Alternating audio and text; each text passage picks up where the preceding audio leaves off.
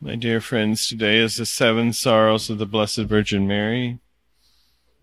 The second collect is for Saint Nicodemus. The third is the 14th Sunday after Pentecost.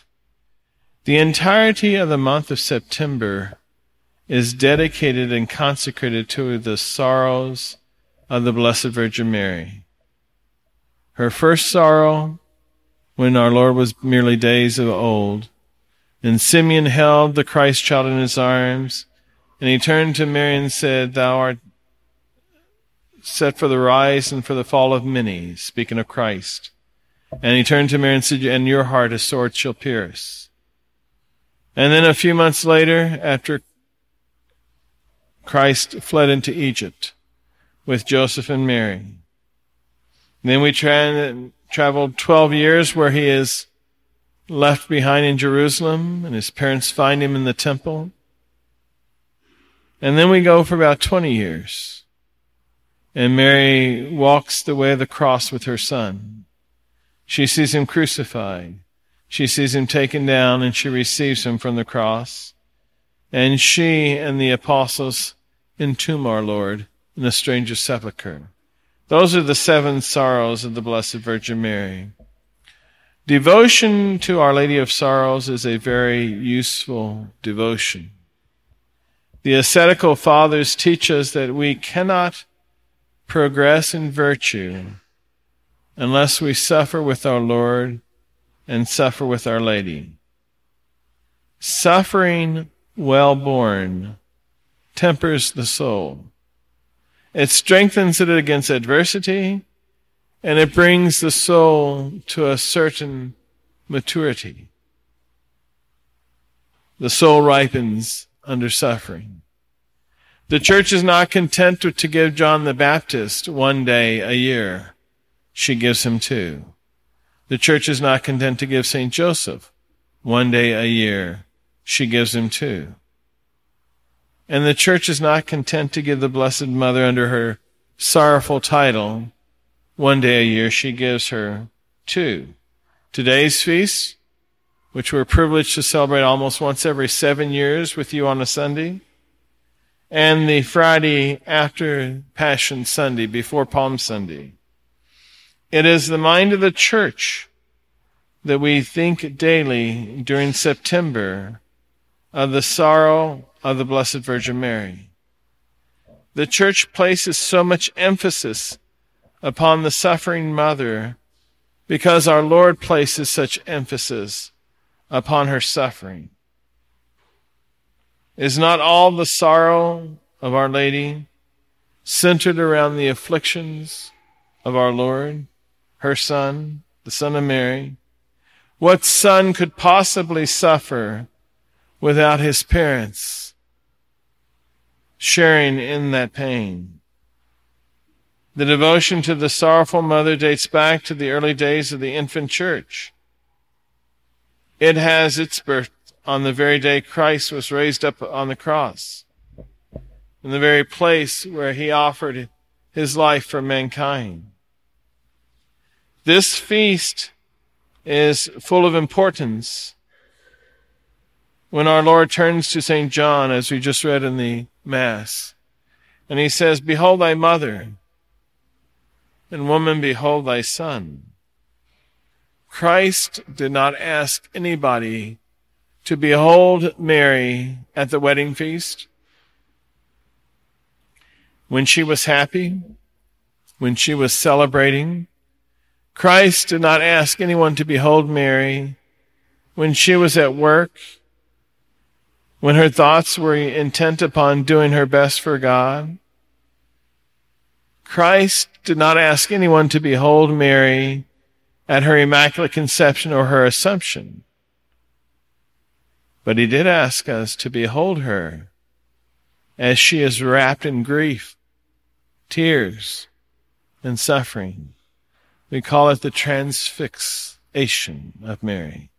The reason why Christ wanted us to observe Mary then was because no mystery of Our Lady more clearly demonstrates her faith, her hope, her charity, as does the mystery of her sorrows. In her son's death, we see the charity of the mother.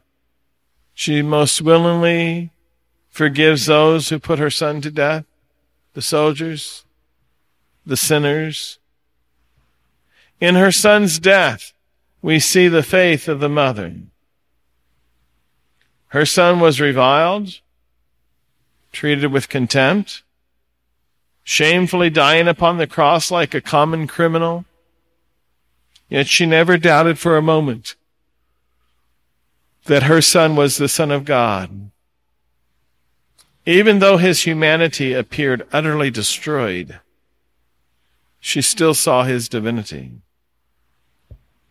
In her son's death, do we see the hope of the mother of Mary? Her son's death was the most bitter pill. But how many times did he tell her of the necessity to be lifted up that souls might be reclaimed for heaven? Mary was united to Christ his whole life. She was not going to be separated from him in his death. She, as co-redemptrix, suffered with her divine Son. Her sufferings far surpassed that of the martyrs. This was because she, who was guiltless of sin, was raised to a supernatural degree of compassion and understanding of how sin affects our Lord. You and I are invited this September to come to the foot of the cross and compassionate with Mary and your Savior. The only sure way to share in their happiness in heaven is to share in their sorrow here on earth. In the Mass of the Nativity of Our Lady, which we said last week, we said the prayer. We lift up our hearts to the Lord in praise and thanksgiving for the gift of Our Lady. But what does Mary truly mean to us? Words are cheap, and so are prayers if we do not mean them. If we do not put into practice that which is meant by the words.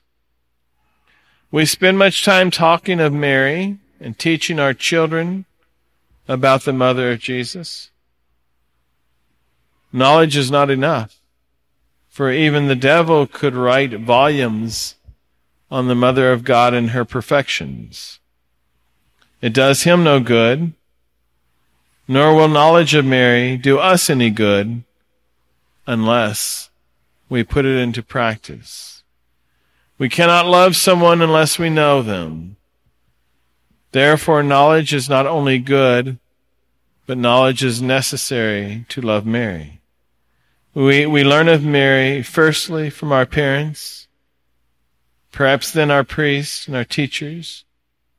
But no priest or parent can give us a certain knowledge of Mary, which can only come from prayer and recollection and devotion.